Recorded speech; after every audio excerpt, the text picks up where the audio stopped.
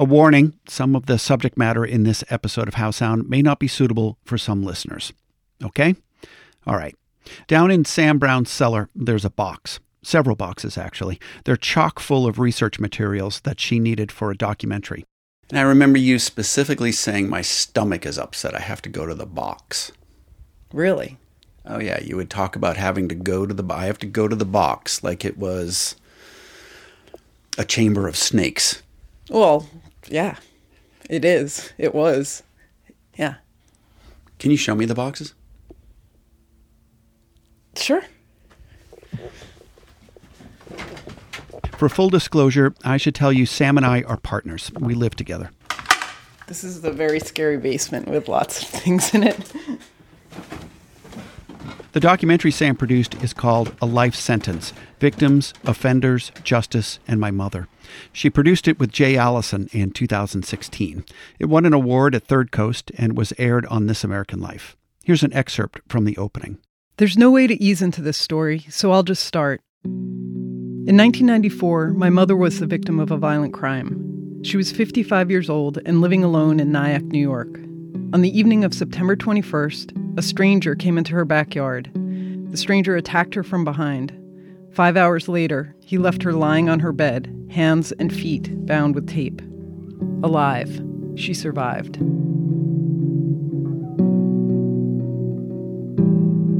Whatever horrible thing you imagined happened to her in those 5 hours likely did. I still find it hard to believe, to accept what she went through. I know that a lot of people have been the victims of crimes. I've had my car stolen, my apartment broken into. I felt violated after those events. But what happened to my mom was unimaginable, undigestible. What happened to her changed our view of the world. When Reginald McFadden was arrested and charged with the crimes against my mom, my feelings shifted from terror to outrage. I wanted someone to take responsibility for what went wrong, which is how I ended up testifying in front of a Senate Judiciary hearing in Harrisburg, Pennsylvania.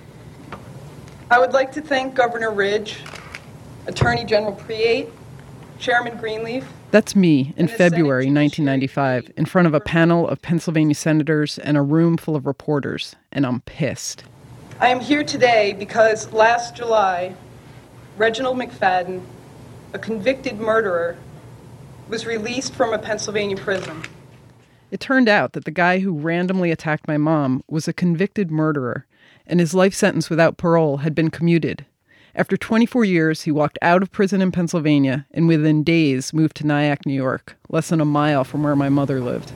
On September 21st, while my mother was taking out her garbage, Reginald McFadden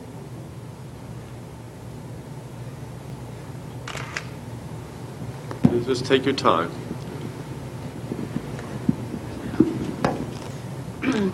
Reginald McFadden brutally attacked, then beat, robbed, repeatedly raped, and kidnapped my mother during a 5-hour ordeal. Now, because I live with Sam, I know how gut-wrenching reporting this story was. For 3 years, Sam waded through the details. Details of how a Pennsylvania governor's race was upended. Details about the radical changes to the Pennsylvania prison system.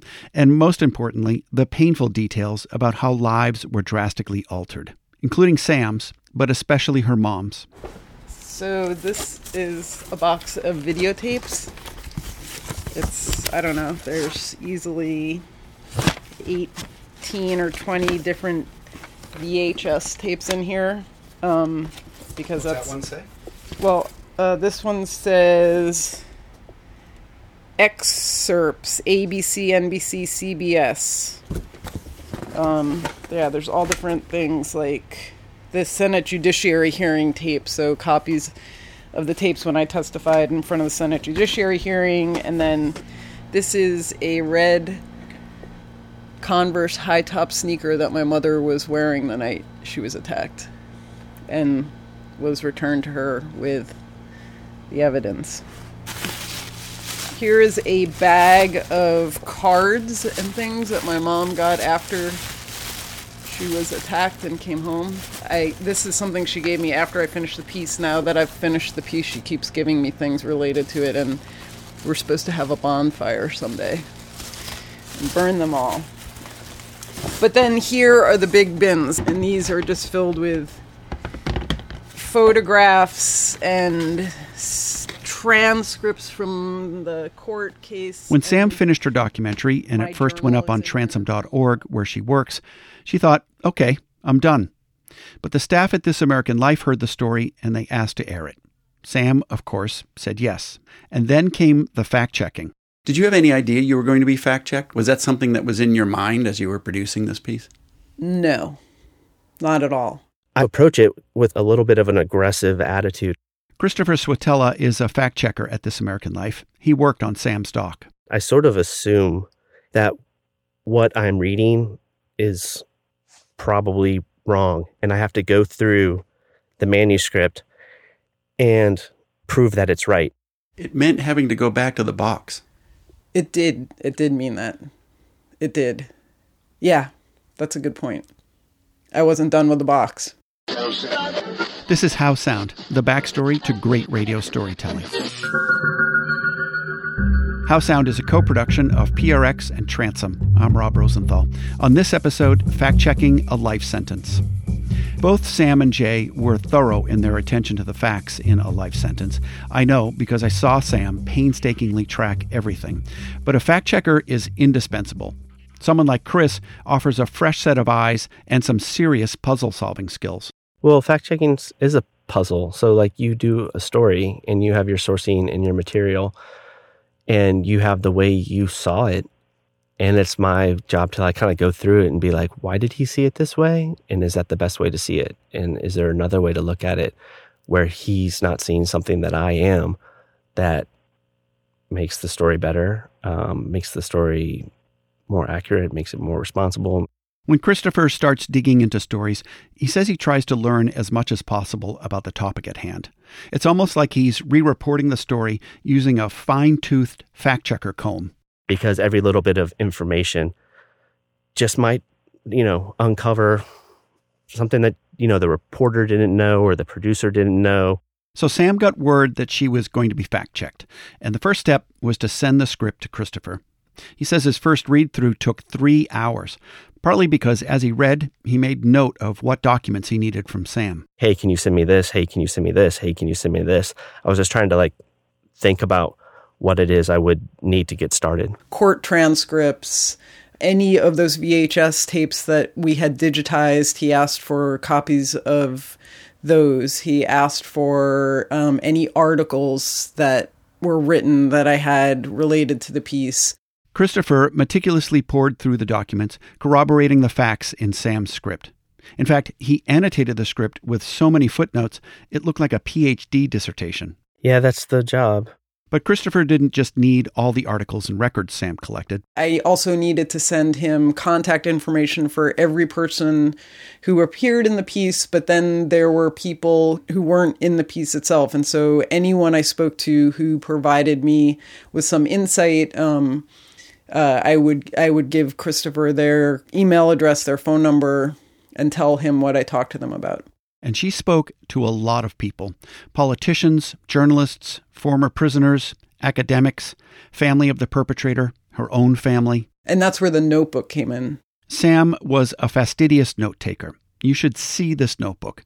One big old notebook with everything in it. She says it was her saving grace. Anytime I made a call or read something that I thought was interesting, I would take notes in one single notebook. So Sam assembled all the contact info for Christopher and sent it, which made her nervous. Not because Christopher would talk to people and discover she hadn't gotten things right. No, what made her nervous was the subject matter Christopher would talk to people about. Remember, a life sentence was largely about the brutal attack her mother survived. Even Sam and her mom had trouble talking about it, understandably. I've already told you this isn't an easy story to tell. It won't be an easy one to listen to. I suppose I could start with how the system failed, or with McFadden's family in Philadelphia. I could start with the thousands of prisoners whose lives were affected by McFadden. Or I could tell you about the political careers, both launched and destroyed. But instead, I think I'll save those parts and start where I usually start, which is with my mother. And how are you feeling about today? Well, I'm curious what you're going to ask me about. Well, I thought today we would talk about September 21st.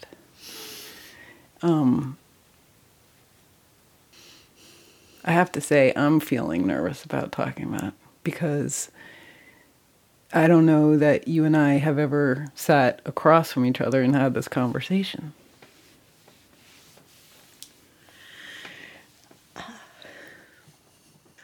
I guess for me it's it's easier when I'm talking to strangers or when I'm just talking about how I survived.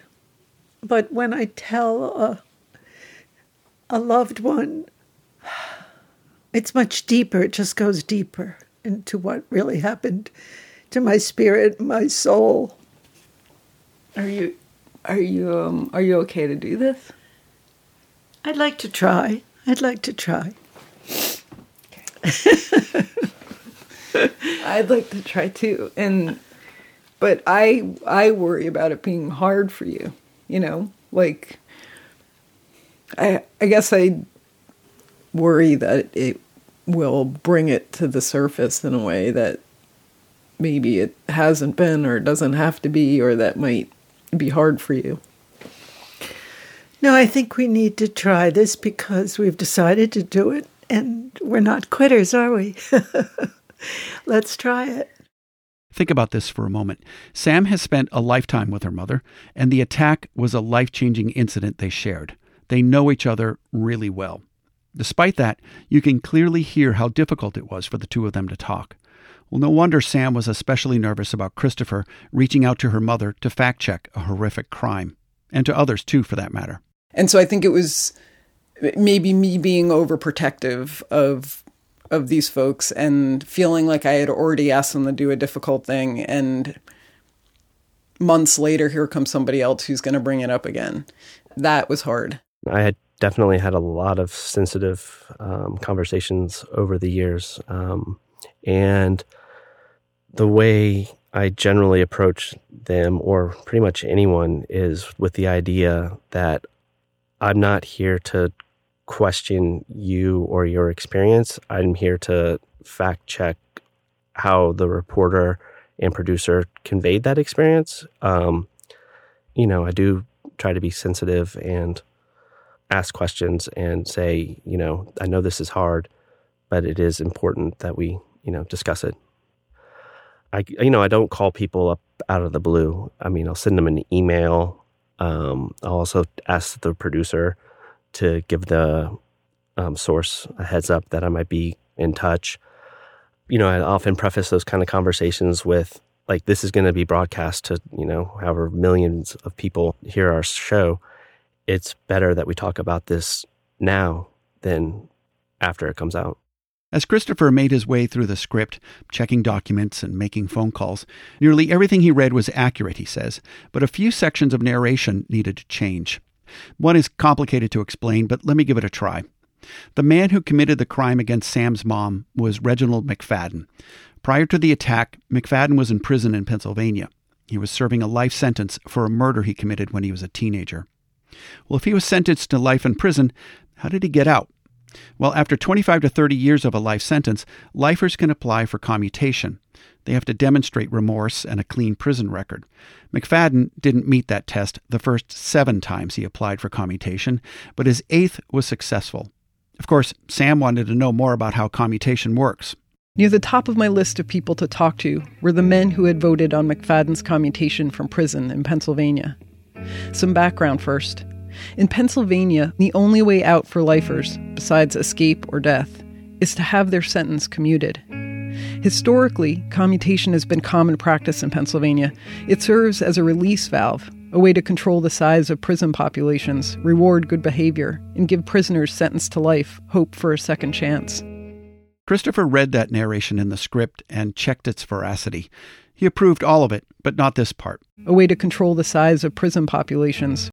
I read that line as like, okay, so commutation is a way to get people out of the prison system. It's like, I had it in my head, prison systems are crowded. They can use commutation to control prison population in terms of size. And when I started talking to the Board of Pardons guys, I was like, oh, so this was a way to control prison population. And they're both like, no, we never used it as a way to control prison population. We didn't even really ever see that many commutation cases. After the fact check, that line was removed. And there was another moment in this section about McFadden's commutation that needed a change after fact checking. Republican Ernest Priate was the Attorney General for Pennsylvania in the late 80s, early 90s. He was the only person to vote no on McFadden's commutation. I said, I don't like this guy. I don't think he's ready to go. I'm very, very hesitant to recommend him to the governor. Priate was hesitant for another reason. It turns out McFadden had ratted on fellow prisoners twice. Once during an attack on a guard in a Pittsburgh prison, and then during the violent riots that erupted at the Camp Hill prison in the 1980s. The department was recommending him. The Department of Corrections was recommending him. So that this was part of the payback to McFadden was, we'll recommend you for a commutation because you've been helpful to us in dealing with the riot at Camp Hill. I spoke to several people off the record, academics, prison activists, former Department of Corrections employees. They all mentioned McFadden's role in the Camp Hill riots as a factor in his release. They said things like his commutation seemed like a done deal, or that it was rushed through. Some even wondered if McFadden's records had been scrubbed. Despite multiple requests, no one from the Pennsylvania Department of Corrections or their press office would go on record with me to confirm or deny this. That last part, the part about the Department of Corrections not going on record, that had to be rewritten.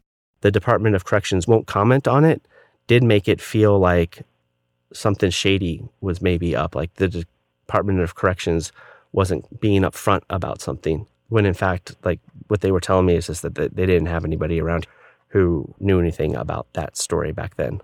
So their not commenting was not because they were trying to hide something, but just because they didn't know because it was so long ago. In the end, here's what Sam said in the This American Life version of the story. Nearly everyone I spoke with mentioned that McFadden's cooperation at Camp Hill helped him get his commutation. That's it. No mention of the DOC. And even some references to hearsay evidence were removed. One other change Sam needed to make was not so dicey. In addition to fact-checking the narration, Christopher reviews quotes. Turns out, this very small detail in a quote from a character in the story was not accurate. When we were very young, the whole family would go in and sing the Mass every day in Old Slavonic, which is a version of Russian. Christopher says he contacted a linguist. He learned that while one version of Old Slavonic became Russian, it's untrue to say all Slavonic became Russian.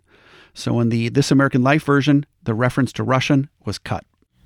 What did it feel like to have someone come in and just adjust, sometimes make just these small adjustments and nuance a point that you're making in the story? Like it's like someone watching over, sitting on your shoulder and watching everything you're doing. How does that feel? It was an amazing experience to have, and it'll change how I do things in the future, especially when it comes to writing. I felt like what Christopher asked me, he took my words literally. He read very carefully, and he pulled into focus words that I didn't realize might be misleading or might not be accurate in what I was meaning to say, may leave a listener thinking something they shouldn't be. So he helped it in the end. Like you saw this as help. Absolutely. I mean, as annoying as maybe it might have been to have to go to the box and trudge through all this again, really, it was a collaboration and he was making your piece shinier. Absolutely. Absolutely. When's the bonfire going to happen? I don't know. But yeah, my mom would like to burn some of the things in the box, some of the articles and the paper. I think it will be a good thing to do.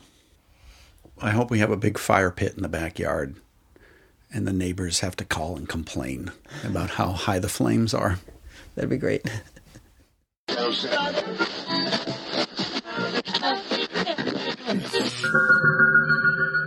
can't encourage you enough to make time to listen to the entirety of A Life Sentence.